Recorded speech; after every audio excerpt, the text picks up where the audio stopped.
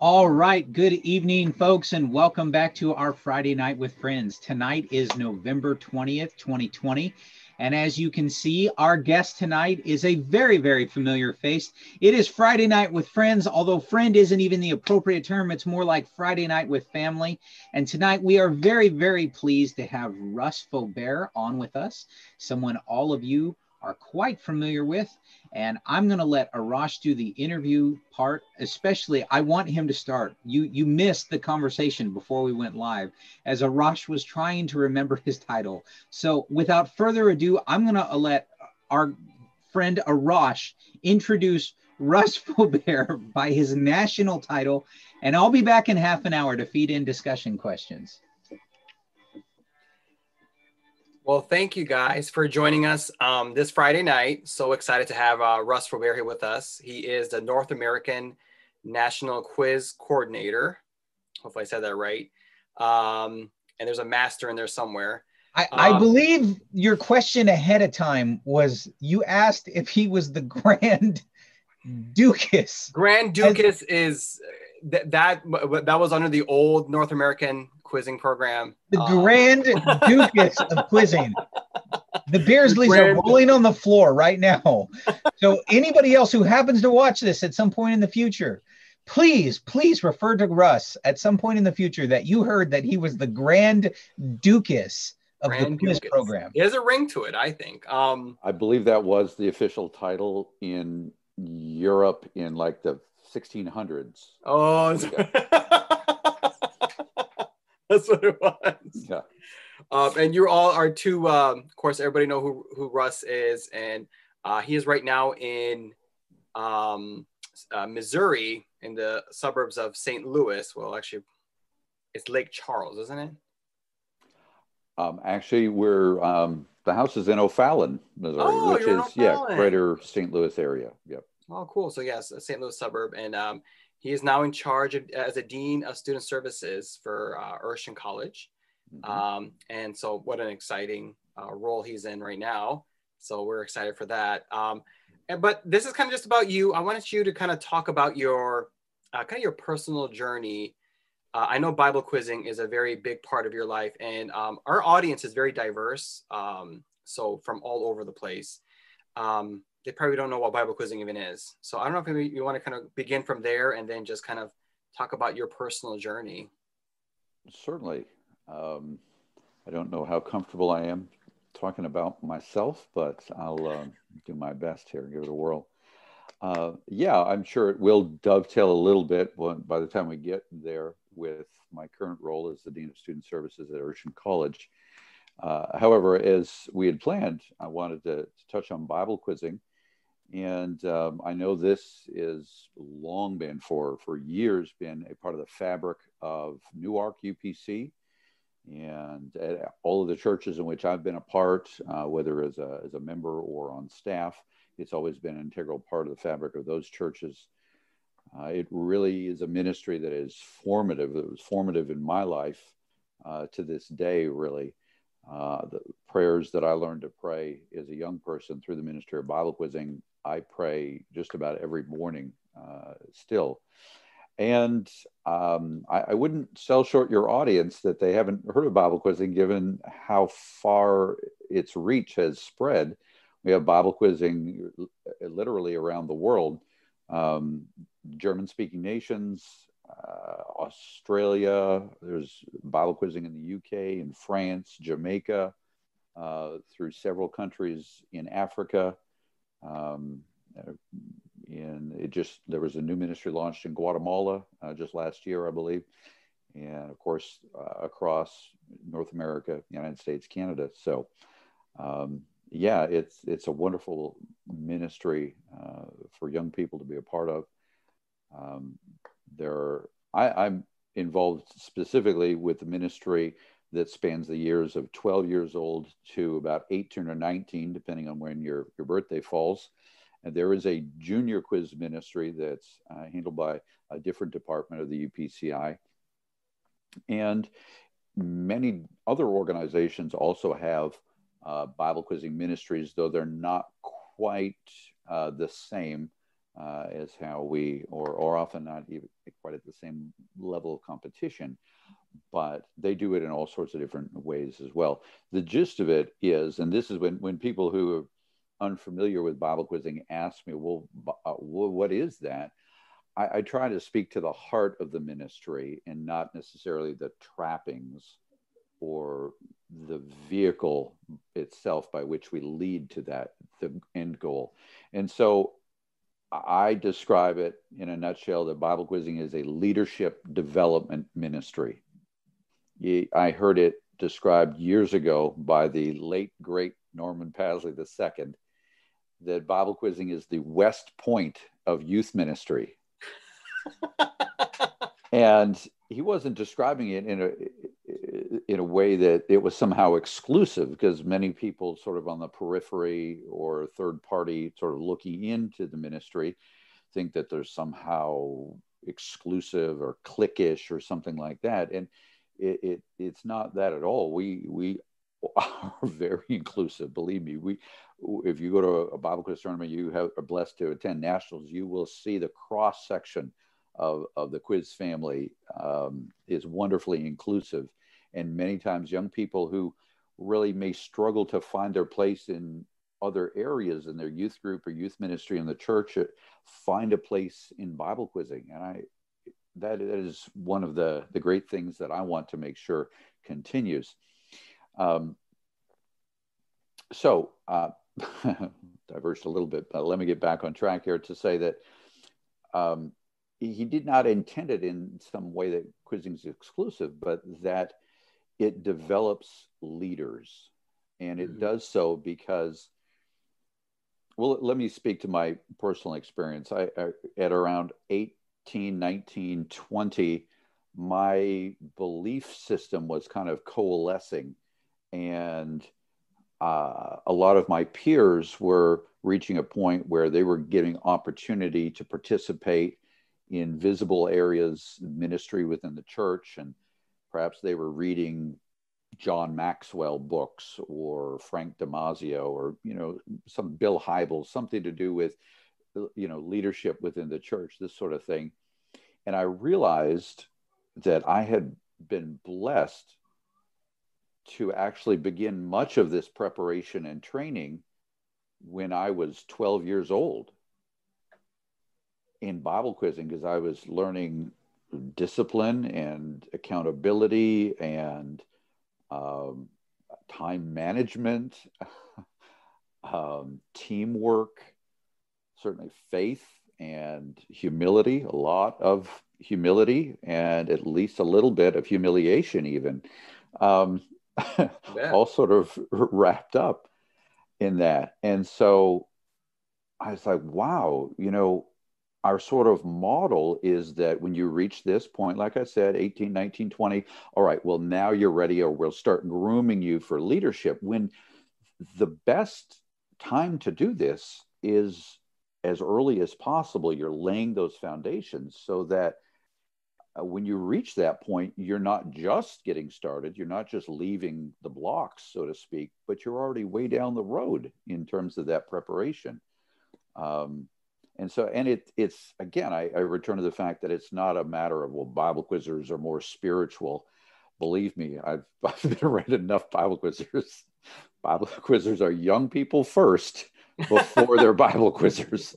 So, but I will tell you that they are more accountable for that extra preparation that has been invested in them through that time. So, that's kind of how I describe the ministry of Bible quizzing. It is that preparation. You're instilling the Word of God. There are all of these life lessons and a network of friends that you create that really sets you up as a leader within the kingdom of God. So you were, if I'm mistaken, please correct me. But you started Bible quizzing when you were 12. Actually, I was 11 at the time, and 1 year junior quizzing, and then I began senior Bible quizzing, as it was called now. It's just Bible quizzing now. It's run by Youth Ministries. We rebranded and changed the name from senior, though it is very acceptable within sort of the Bible quizzing to refer to it as senior Bible quizzing, because that's how it was for 50 years.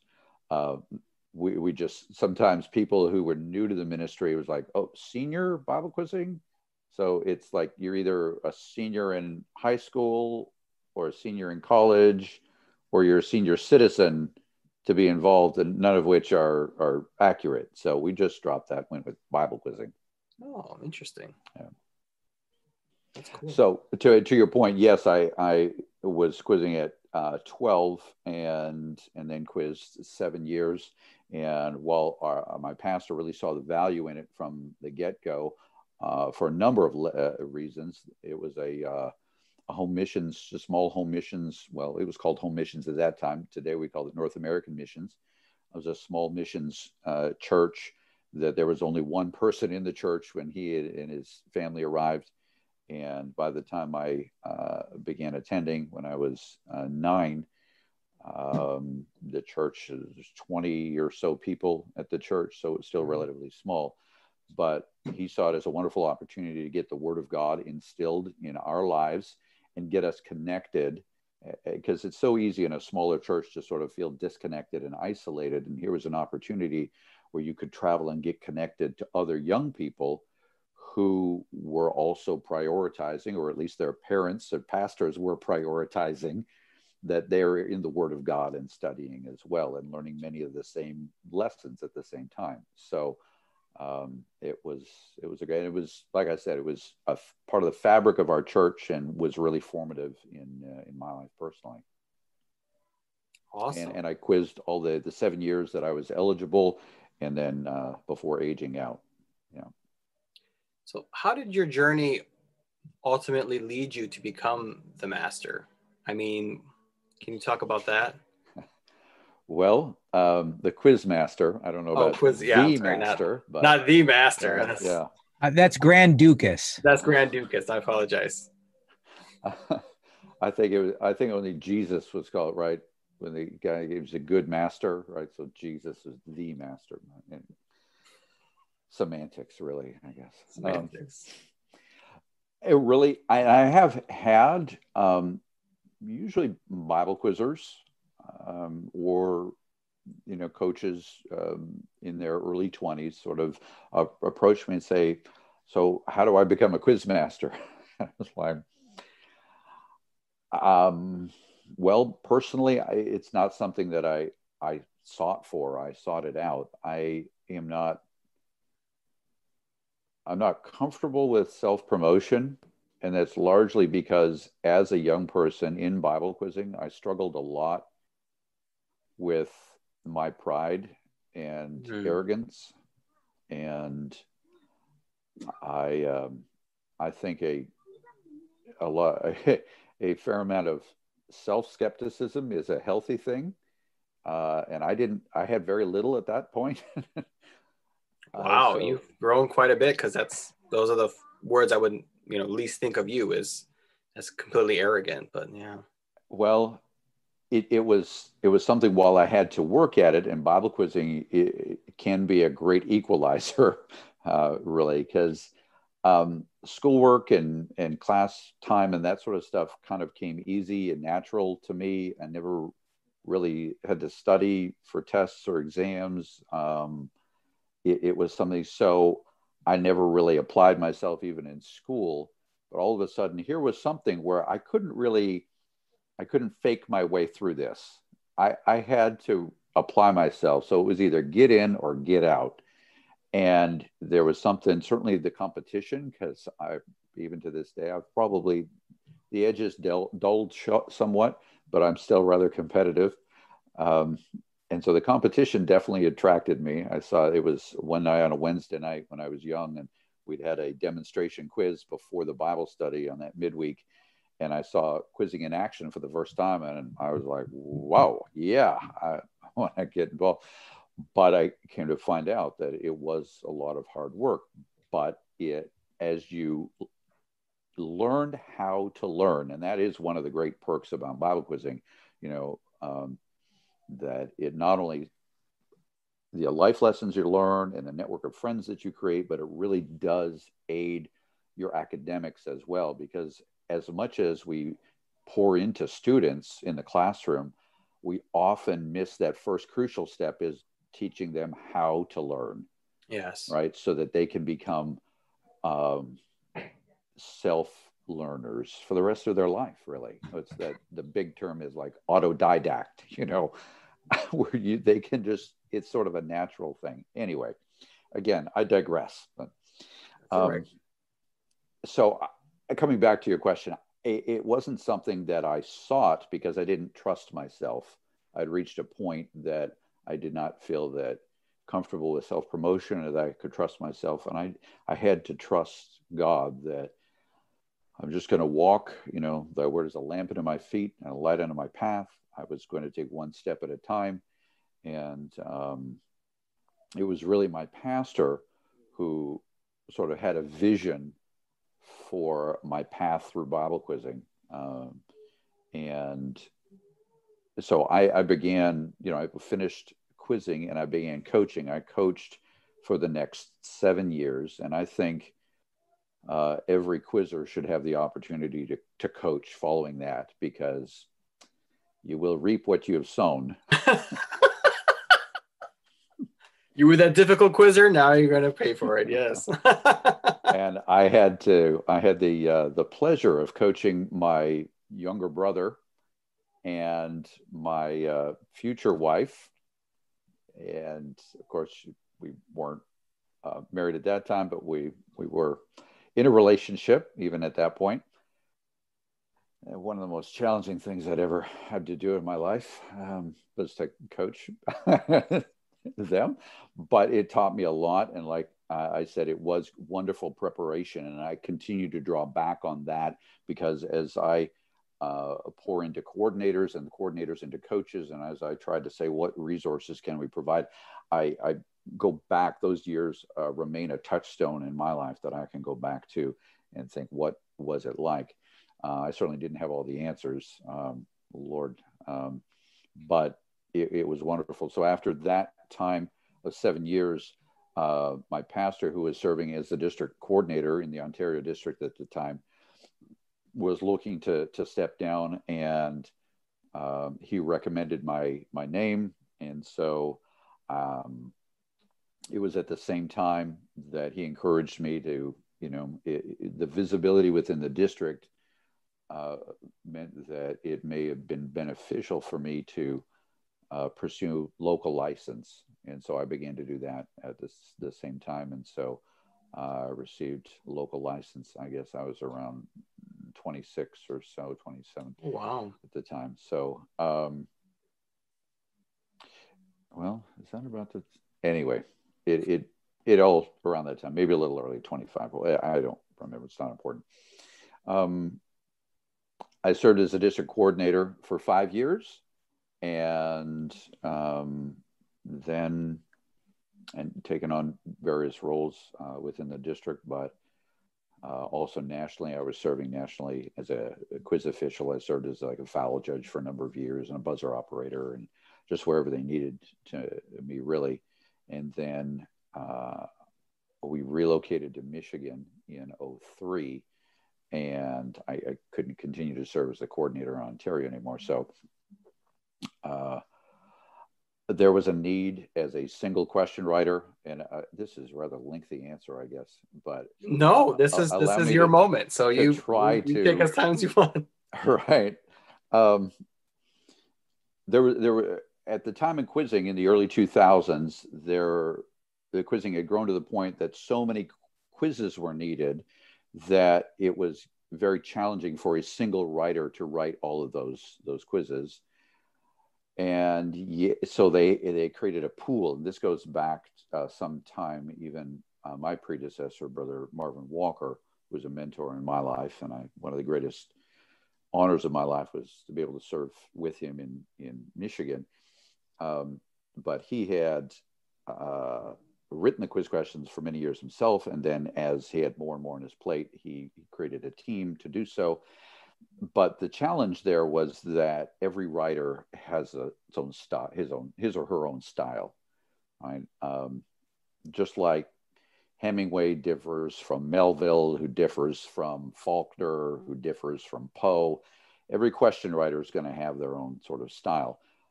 So it was a real challenge for quizzers, because you'd mix all these questions together in a quiz, and for quizzers to get in a rhythm to be able to anticipate and interrupt and complete questions was challenging, and that was becoming apparent, and I felt that there was a need there, and if I could sort of step in and be of service to that, and I felt that with proper planning that I would be able to at least write the national set of questions, and that did expand to the district set of questions. And so as I was already engaged in doing that, I was asked to serve in a judging role at nationals, and then from there, when they expanded in 2005 to a second national, so we have intermediate and experienced divisions that now run concurrently beginning in 2005. I was asked to serve as the experienced division quizmaster. And then after the 2017, or not after, but during the 2017 quiz season, I was informed by Brother Nathan Reaver, who was the quiz director and national intermediate quizmaster at the time, that he would be resigning after, I think he had served 17 years in the role, after being youth president and youth secretary, on the national level. He said he was going to submit my name as to follow him. And so I've served in this role as the Bible quiz director and experienced division quizmaster for the last, I'm going into my 4th year now. So it was never really something that I sought, to get back to your question about, how do you become a quizmaster? It wasn't something I thought I sought after. I simply made myself available to serve in whatever need was necessary. Yes. So you not only had availability, but you also had the commitment and keeping things a priority. It does take structure and planning and intentionality, and even more so now that, when I began writing those quiz sets in 2003, we had a young family and 2 small kids, and now, I've got 4 kids, and 2 of them are in college, or will be starting college now that we've relocated, and the dean of students, and there's just a lot more, and so it just means more intentionality and more planning and a lot of prayer and a lot of grace. It's so cool, but that's something we've been talking about throughout this year. Actually, is we've had some people ask questions like, how does that work, calling, and where is their place in the body, and but looks like availability and priorities and being committed to what you're given, what little you're given is important as well. And of course, you would not be where you are if you were not committed to what little you were given as you continued the progression towards being the Grand Ducas. I know that, whoever's faithful in little, Jesus said, you'll be faithful in much. I think the example of Stephen in the book of Acts, though his time in the limelight, in Scripture was rather short. When there was a need, I'm sure Stephen, the Bible testifies that he was full of the Holy Ghost and full of wisdom. I mean, he was ready. I'm sure that when Peter called him up and said, "Hey, Stephen, there's an opening," in his mind, he's like, "All right, my time has come." Right. I get to preach like Peter. I'm going to just, and it was to serve these disenfranchised people who were complaining and griping, and that's what he was, and yet that's what he did. And he served in the capacity in which he'd been asked, only to then preach one of the greatest sermons that we find in the New Testament church. So much so that those who were hearing him just couldn't take anymore. So they stoned him. Yeah. What a way to go, huh? Jeez. But at the same time, even in death, he was elevated to see Jesus on the right hand of God. I mean, ultimately, that's all of our goals, right? Yeah. I hope I'm not stoned to attain that, but yeah. See Jesus. That's what it's about. Amen. Amen. Amen. Well, thank you. One question I had was, what was like your progression when it came to male pattern baldness? Is that something you eventually grew to accept? And did that set you apart in any way? Well, I did not begin balding especially early. However, which I was thankful for, but I knew it was coming based on my father and his father before him. And so, as like begets like, which is a biblical principle, I knew what was coming. And so, when that time came and I finally, okay, I kind of just said, all right, this is the program. I'm getting with it. Yes. It's all coming off. Wow. So, yeah, you feel like it made you distinguish a little bit as not as the Grand Duchess, but as this master of quizzing that. I don't know. I guess that's for other people to judge. I just do it because, like I said, at this point, I'm kind of used to it. And every 2 or 3 days, I give myself my own haircut. So, wow. So you save a fortune. Well, balance that out with the 15 or 20 minutes it takes. I don't know. My time is valuable too. So. Oh. Touche, my friend. Touche. Oh, that's great. That's great. So you are responsible for how much of the quizzing, the quizzing cards that people read. I don't know if our audience understands how quizzing is done, but they come in little cards, and there's passages and scriptures they have to memorize. And so you're saying you're the one who you write the questions. I'm sorry, that you write the. Well, no, as the quiz director, and even prior to becoming the director, it was something that Brother Reaver had sort of leaned on me. And so I had prepared a lot of the material selections going back a number of years, and he would vet them before passing them along. I have, my oversight is to the youth executives and to the planning committee and the general youth committee as a whole. And so there's a series of gates that I go through to make sure that there's accountability and oversight, and there's a vetting process as well. So in fact, the planning committee just met here in St. Louis, and I had submitted a report with the material selections up through about 2027, I believe, for approval. So those the individual studies, like for Mark this year, we're studying 408 verses in the intermediate division, and then an additional 113 for a total of 521 in the experience division, selections out of the Gospel of Mark. Our theme is Servant King. And yes, I make those initial selections and everything. And the youth committee has always been very supportive. I think it was maybe 1 year that we sort of drew down on the material selection, but I'm always prepared for that sort of adjustment if necessary. Awesome. Awesome. Well, we are coming here to the 7:30 mark. I don't know if Desi wanted to come back on, and I'm sure our audience right now, there's all kinds of questions being asked, and we're hoping to be able to answer them here tonight. So we'll go ahead and have Desi come back. Well, I'll go ahead and come on, and I'm actually going to switch my camera. Let's see if we can do something so you're not looking up my nose instead. Thank you. Up here. Thank you for that. But is that a little better? Sure. I'm actually looking square on. So the first thing, actually, we have a guest in our chat tonight, Miriam, and she would like to know what on earth. See that panicked look on his face right now? This is Arash's sister. Oh. And as you talk about male pattern baldness, she had plenty to say, and so does your wife. But I guess I would just like, on behalf of her, I'd like to know what on earth possessed you to wear that shirt. So your sister would like to know why, Arash, why?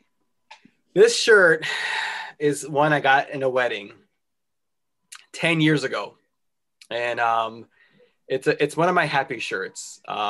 So today I wanted to wear it. It's colder, a little darker outside, and I was like, you know what, I want to bring some hope to people out there in our audience, and I'm sure they're thinking about the pandemic and COVID, and I want to make sure that get their mind off of that. As you broadcast from your basement bunker, huh? As I broadcast from my basement bunker. Yes, because this back here has nothing to do with COVID. That's just. You could have changed your background to like a beachscape or something, with palm trees. No, that wouldn't be a Raj. We're used to this. This is normal for him to broadcast from. I have nothing to hide. I want everybody to know who I am. This is me right here. Right down to like the purple sparkly something behind one shoulder, and then that's a princess dress for Juliet. Princess dress, okay. For Juliet. For Juliet, right. Juliet. Exactly. Yeah. So I'll get to some questions that were maybe aimed at Russ. Although to our audience, if you have other questions you want to submit to Arash, feel free. I mean, it's not going to hurt my feelings to share them on a global platform as we broadcast live to YouTube and Facebook. But directed to our friend Russ, when it comes to quizzing, I saw a question that came in really that I thought was very applicable. So here you are, and you've talked about your own journey, and now you are the national coordinator, or Grand Duchess, as Arash keeps referring to you. Mm-hmm.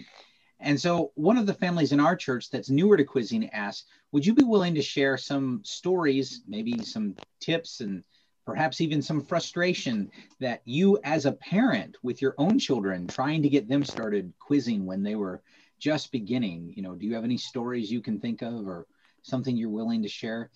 I think they need some affirmation that it's perfectly normal to be a parent and that quizzing is a challenge and it's not just for quizzers. I'm speculating there, but I strongly suspect. I feel like Desi's speaking from experience here. I don't know. Not that I don't, have 3 children and haven't suffer with this for several years now. In case you don't know, for everybody out there, before he even answers, your children do not quiz. The family does, if you want to make it work. Ooh, man. Is that a fair statement, Russ? It is, especially when you have younger quizzers, right? They are going to rely heavily, as they do in just about every aspect of their lives, right? They don't jump up in the morning at 5 years old and say, I want to go to school, and dress themselves and fix their own lunch and out the door and drive themselves to the school. Like it just, so as it is with quizzing, you're going to have to, it is a family thing, but that's actually part of the dynamic of Bible quizzing. It's,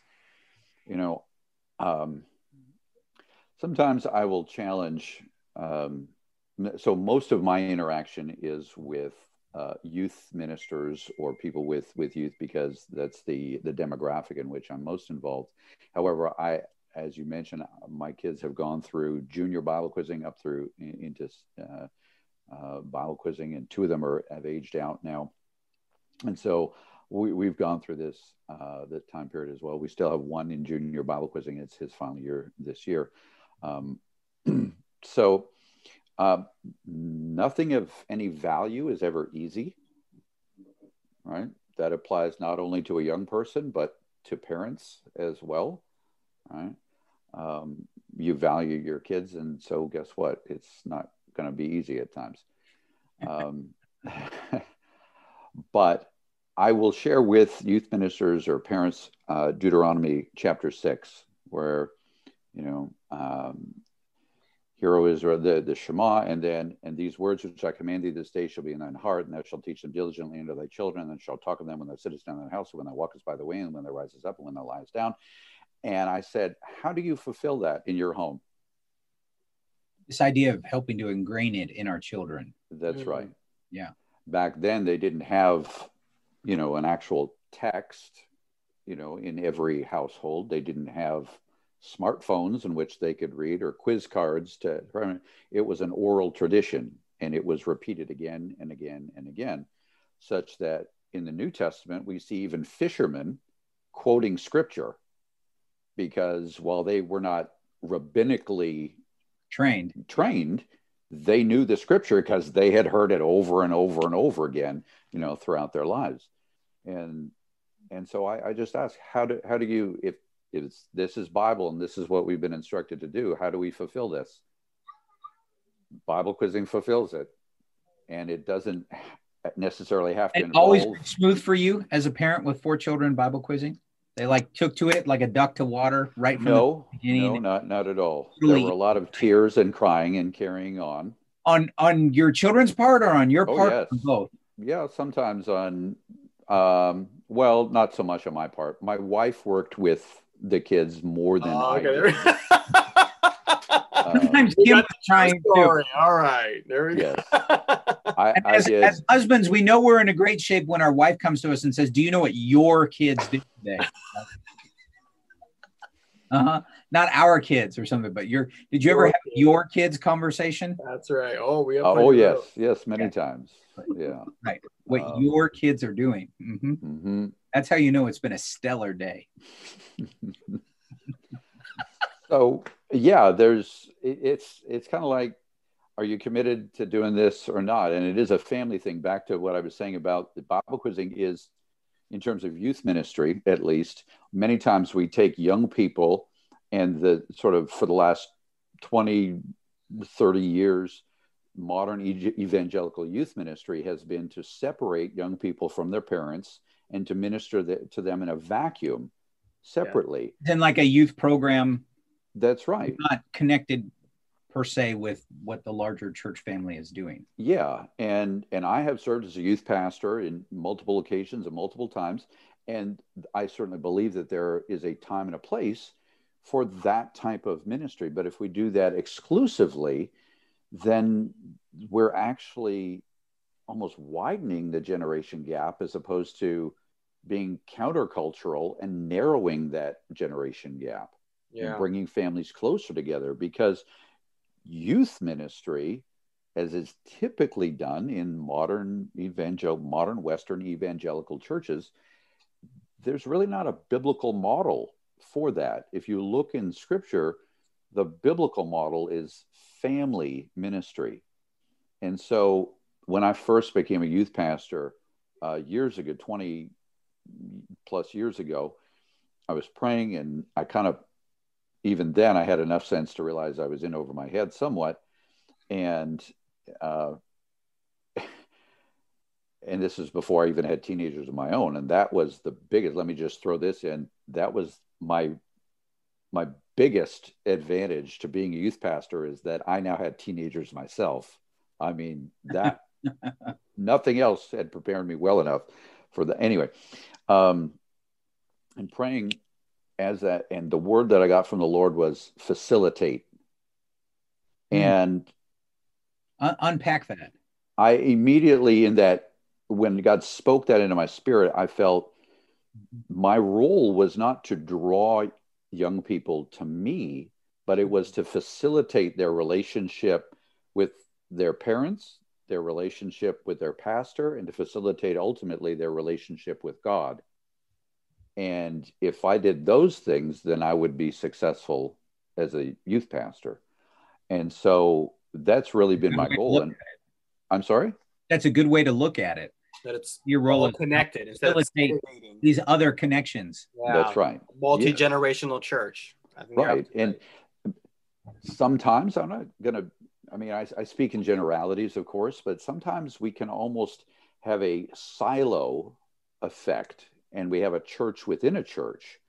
And again, I'm all for the different things that might appeal to young people, within moderation. You're not saying don't have a youth class or don't have youth. No. I certainly believe that's important.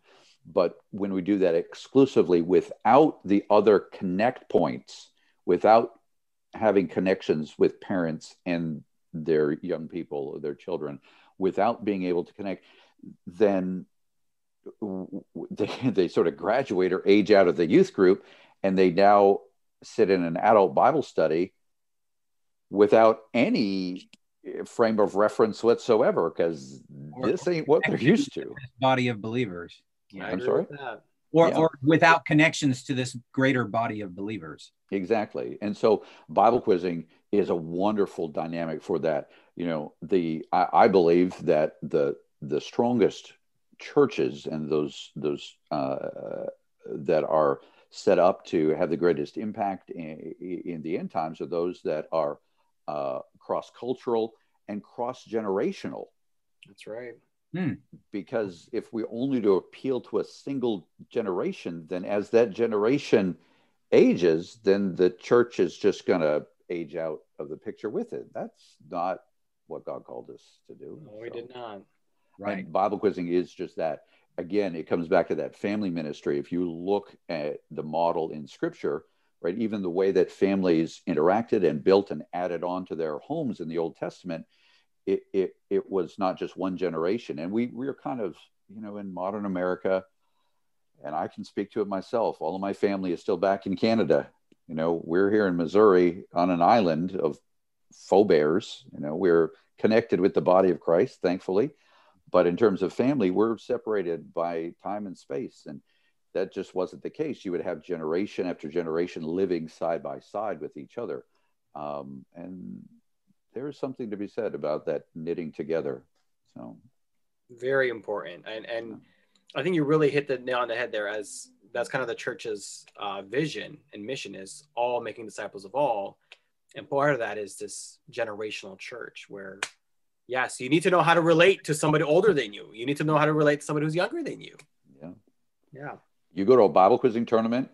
I mean, they're young, right? Because they're maybe junior quizzers or kids that are dragged along because, hey, your older brother's quizzing, so come on.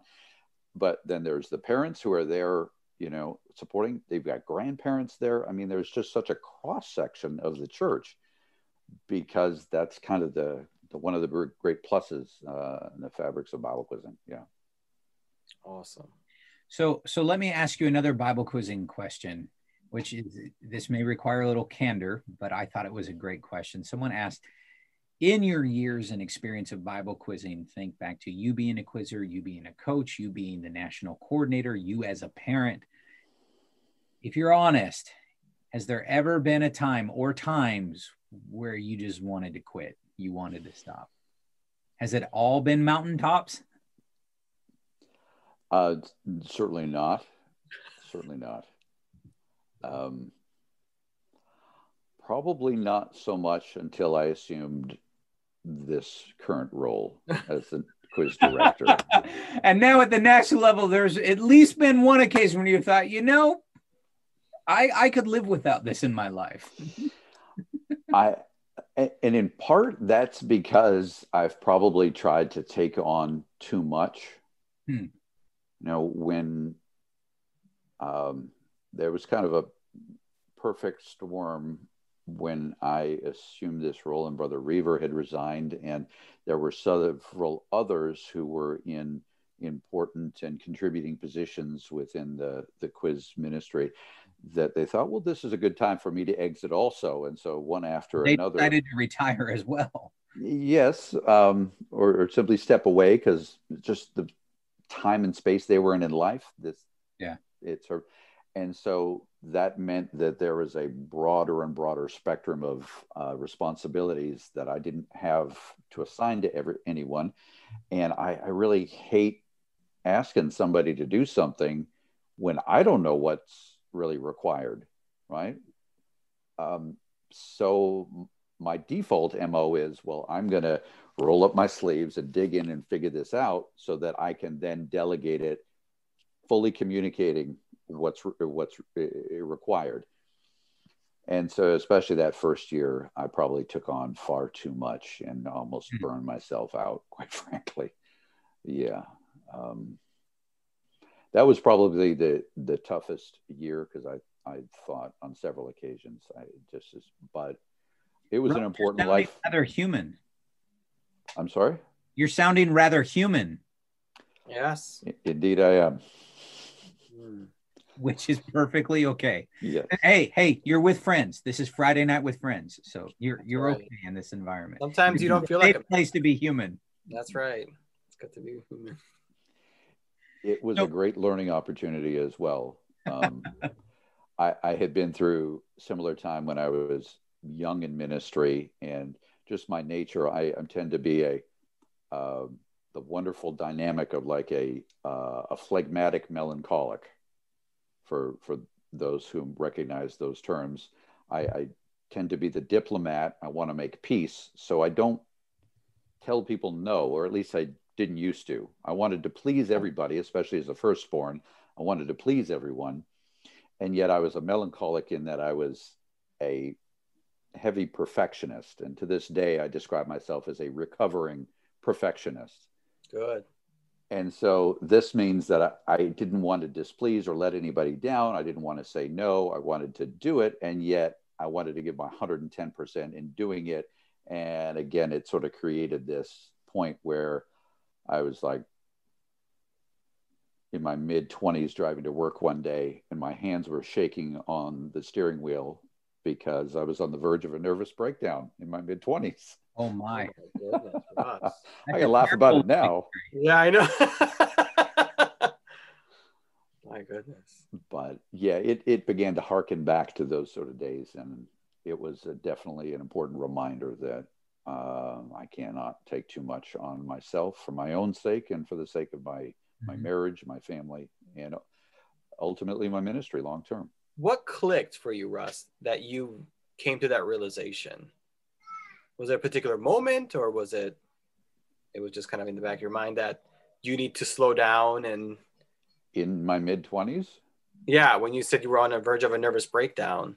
Well, not necessarily the events, but it's like, at what point did you just go, I need to let go of some things. Like, I need to say no. I need to. Well, it was the thing leading up to that. Taylor had just, our oldest, my daughter, Taylor, who's our oldest, had just been born. And so you're it was just a new father. Yes, I was a new father. I was, I was working a rather demanding job in the tech sector that, you work to the deadlines. This is not an hourly 9 to 5 sort of thing.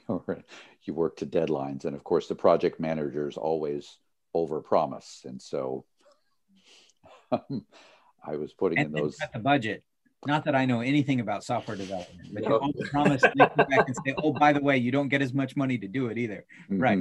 Yep. Yes, they want more features and you've got less time. Yeah. And less money to do it. Right. That's right. Mm-hmm. Yeah. So there's an environment that's very challenging. You're a new dad.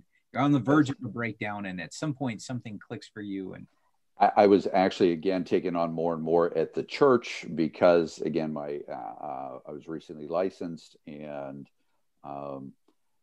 again, my pastor, as intuitive and organized a man of God that he was not a mind reader. Right? He did not know what I was, and I had not communicated because I did not want to let him down. And I just sort of took up things here and there, and I wanted to do this. And when he approached me with this or that, I would always say yes, yes, yes. And I had been, I believe it was at church after working all day and getting precious little sleep. I had been at the church every night for 30 days straight. And then I believe I had one evening off, and then the next 10 days was again straight. So like over 41 days, I had one. Yeah. And it was just that morning, my mother had gone through something similar just recently. And I sort of realized in talking with her what some of the signs were. And so that morning driving in, my hands shaking, and I was trying to grip the steering wheel of the car so that I could keep my hands from shaking. And God just, kind of got a hold of me. And he'll give you enough slack sometimes to come to your own realization, and then just sure. Kind of yank back on that rope and go, whoa. It's like, all right, I think he's had enough. And it was one of those kind of moments. That's right. And so the first thing I did was go and approach my pastor and say, these things that I've committed to, I don't know that I can fulfill them, or at least not in the time frame that they're required. And I just had a heart-to-heart with him about where things were. And he was very gracious and understanding. And so lesson at least partially learned at that time, but these are lessons you have to revisit. Lessons get repeated. Oh, so it comes back. Okay. Yeah. So 20 years later, I have to, oh yeah, I remember that. I remember doing something like this. Yeah. So we've got about 10 minutes left. And in this time, I want to transition it a little bit, but I'll ask one more just quick question related to quizzing. Now you're back in Missouri. We mentioned that you are working for a college system. Yeah, you are is it Dean of Students? Actually, that's right. The actual title is Dean of Student Services, which means that I'm the Dean of Students. You get all the paperwork side. Yes, all the plus all this other stuff that wouldn't. Dean of Students plus. I got it. That's right. It wouldn't normally fall into the Dean of Students role. Got it. So, yeah. So in addition to doing that, having your national quizzing responsibilities, are you involved with quizzing just in your local church context? Well, the family just relocated here about 3 weeks ago.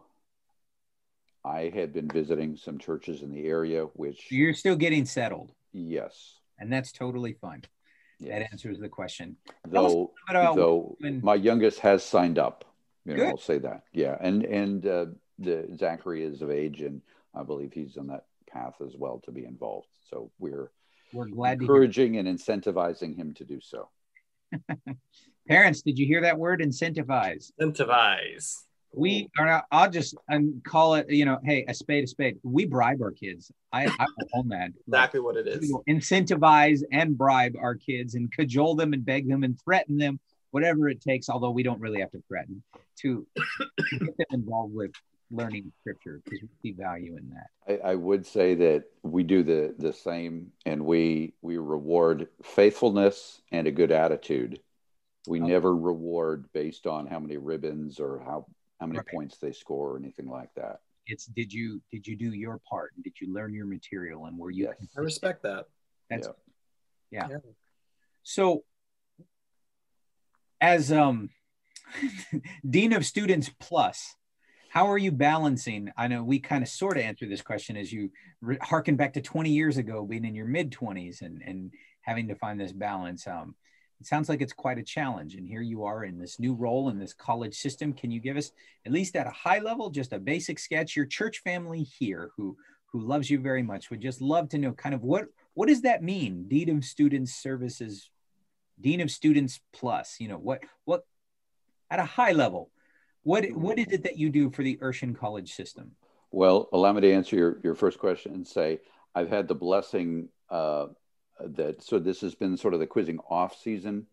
And so it has really allowed me to focus a lot on my role there and learning it. I've never been the dean. It's really an administrative type role. Mm-hmm. And so while I've certainly had lots of experience in administration, it's not been quite on this scale before, and never in a college. That's right. So, so the learning curve has been steep, and COVID as well. Oh, there's that COVID. You heard of that, Arash? There's that COVID thing. Yeah, I think, yeah.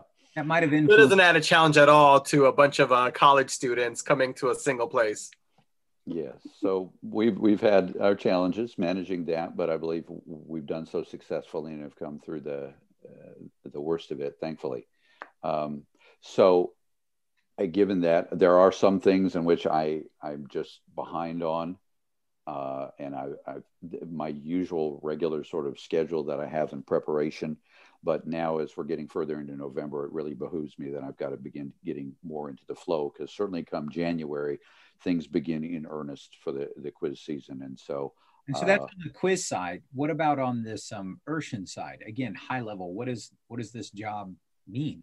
Well, as I said, it's a very administrative intensive job. You oversee the student life on campus, pretty much anything outside of the classroom. So so that's a small little pool of things, right? Anything outside the classroom? Yeah, pretty.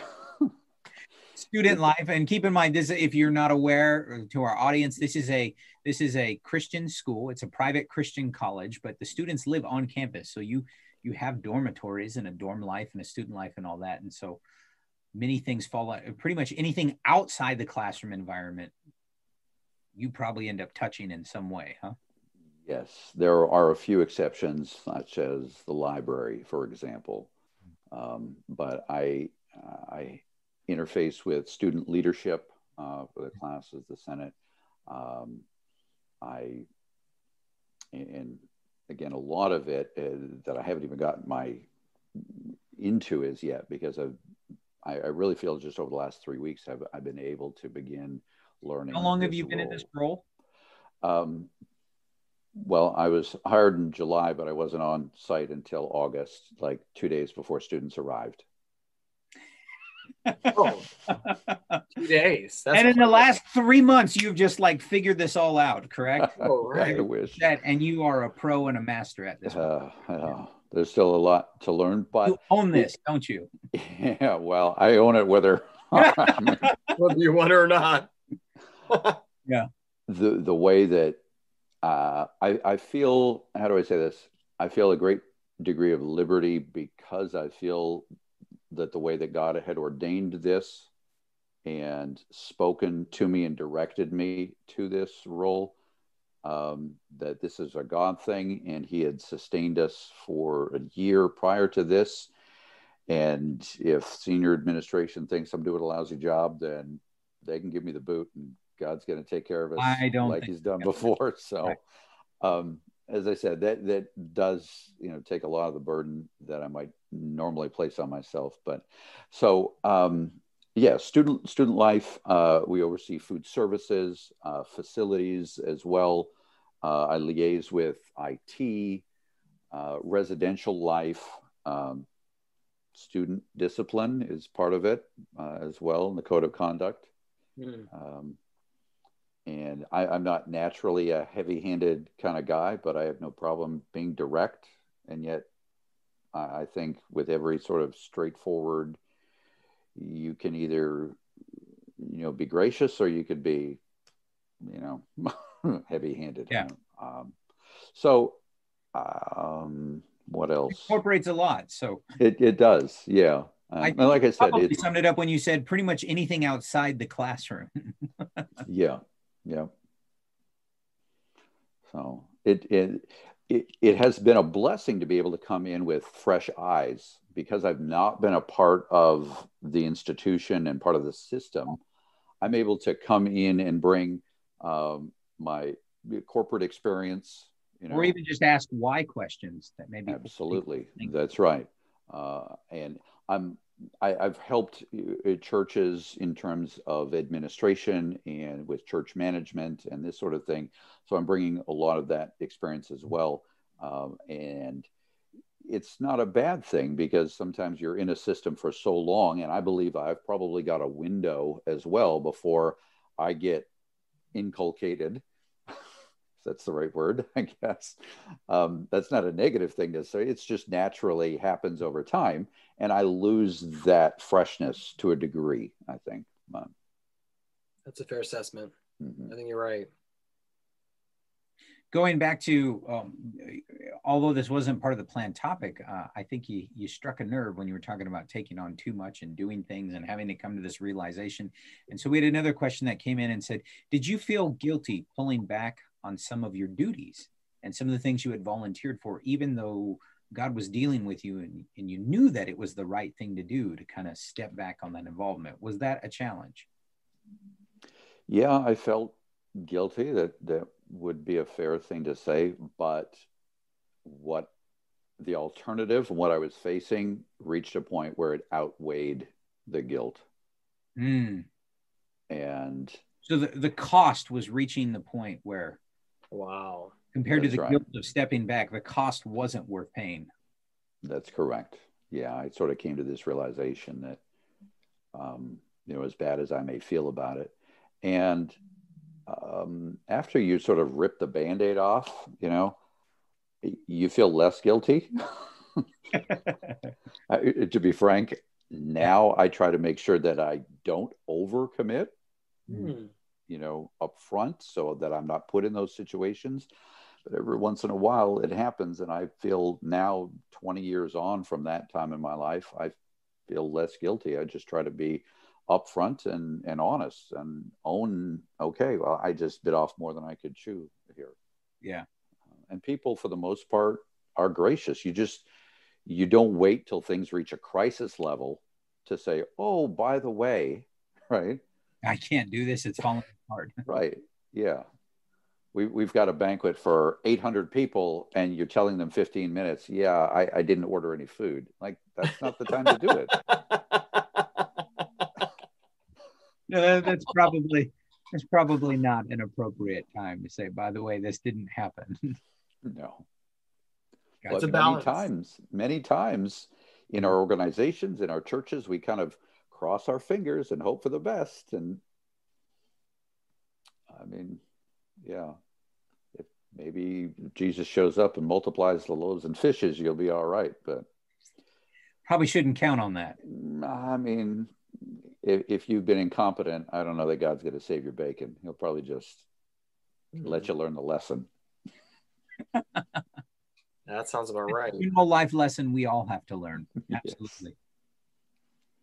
So we are coming to the top of the hour, which means, unfortunately, that we're coming to the top of this broadcast, the end of this broadcast, I should say. We've had multiple comments where people have wished you well and said they love you and miss you. And please say hello to your family on behalf of the Newark family. We are excited for you. We're glad that you are at work in God's kingdom. And here you are kind of wearing dual roles where you are Dean of Students Plus, and you're working in a Christian college, which is exciting, and doing all kinds of things, and also continuing to be the coordinator or the Grand Duchess for our national quiz program. Arash and I are going to make sure that this title sticks some way or another. We need other people to hear of this. I will expect a scepter and some sort of headdress. You have no idea. Arash can make this happen with some sort of ridiculous hat and a scepter. We can work on that, my friend. We can work on that. So we thank you for taking time out of this busy schedule. Please wish your family well, and our love from all of us here at Newark. And before we close, so I don't have to pay a penalty later, let me publicly correct. I'm getting side comments. My children want it known that I don't bribe them. They're insulted by that term. Bribery was not their correct term to get them to do Bible quizzing. They do things to quote their mother with a heart of gladness. I have 3 wonderful children who have great attitudes about quizzing most of the time. Most of the time. Most of the time. So those of you who have joined our broadcast tonight, if you're new to us, we welcome you and thank you for joining with us. You can find more information about our church and all the different online digital church activities we are doing right now during this COVID season by visiting our website at newarkupc.info. And on that website, you can sign up for small groups.